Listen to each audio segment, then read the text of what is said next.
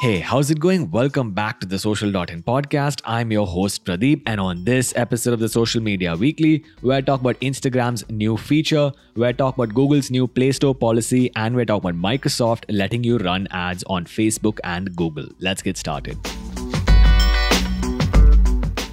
So for our first story, we're talking about Microsoft letting you run ads on Facebook and Google.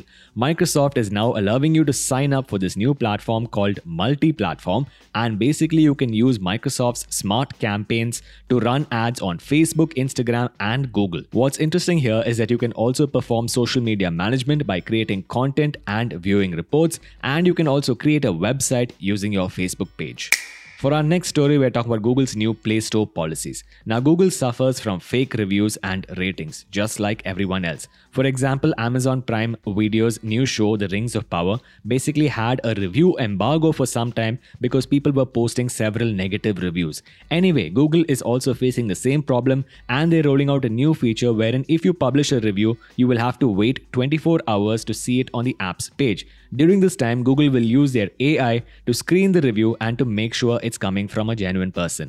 For our next story, we're talking about Google's new Clear Calling feature. Now, Google is apparently working on a new Clear Calling feature in Android 13. Just as a reminder, most people don't even have Android 12 right now. Anyway, apparently, according to the leaks, this new feature will allow you to clear call, as in basically cut out all of the background noise on your Android phone, and it will work on most phone carriers, will not work on Wi-Fi calling, that's a bit weird, and will also not have you send any data to Google. That's good. Anyway, Google already does something similar in Google Meet, wherein they cut out the background noise coming from snack bags crackling, keyboard clicks, and dogs barking. That's oddly specific.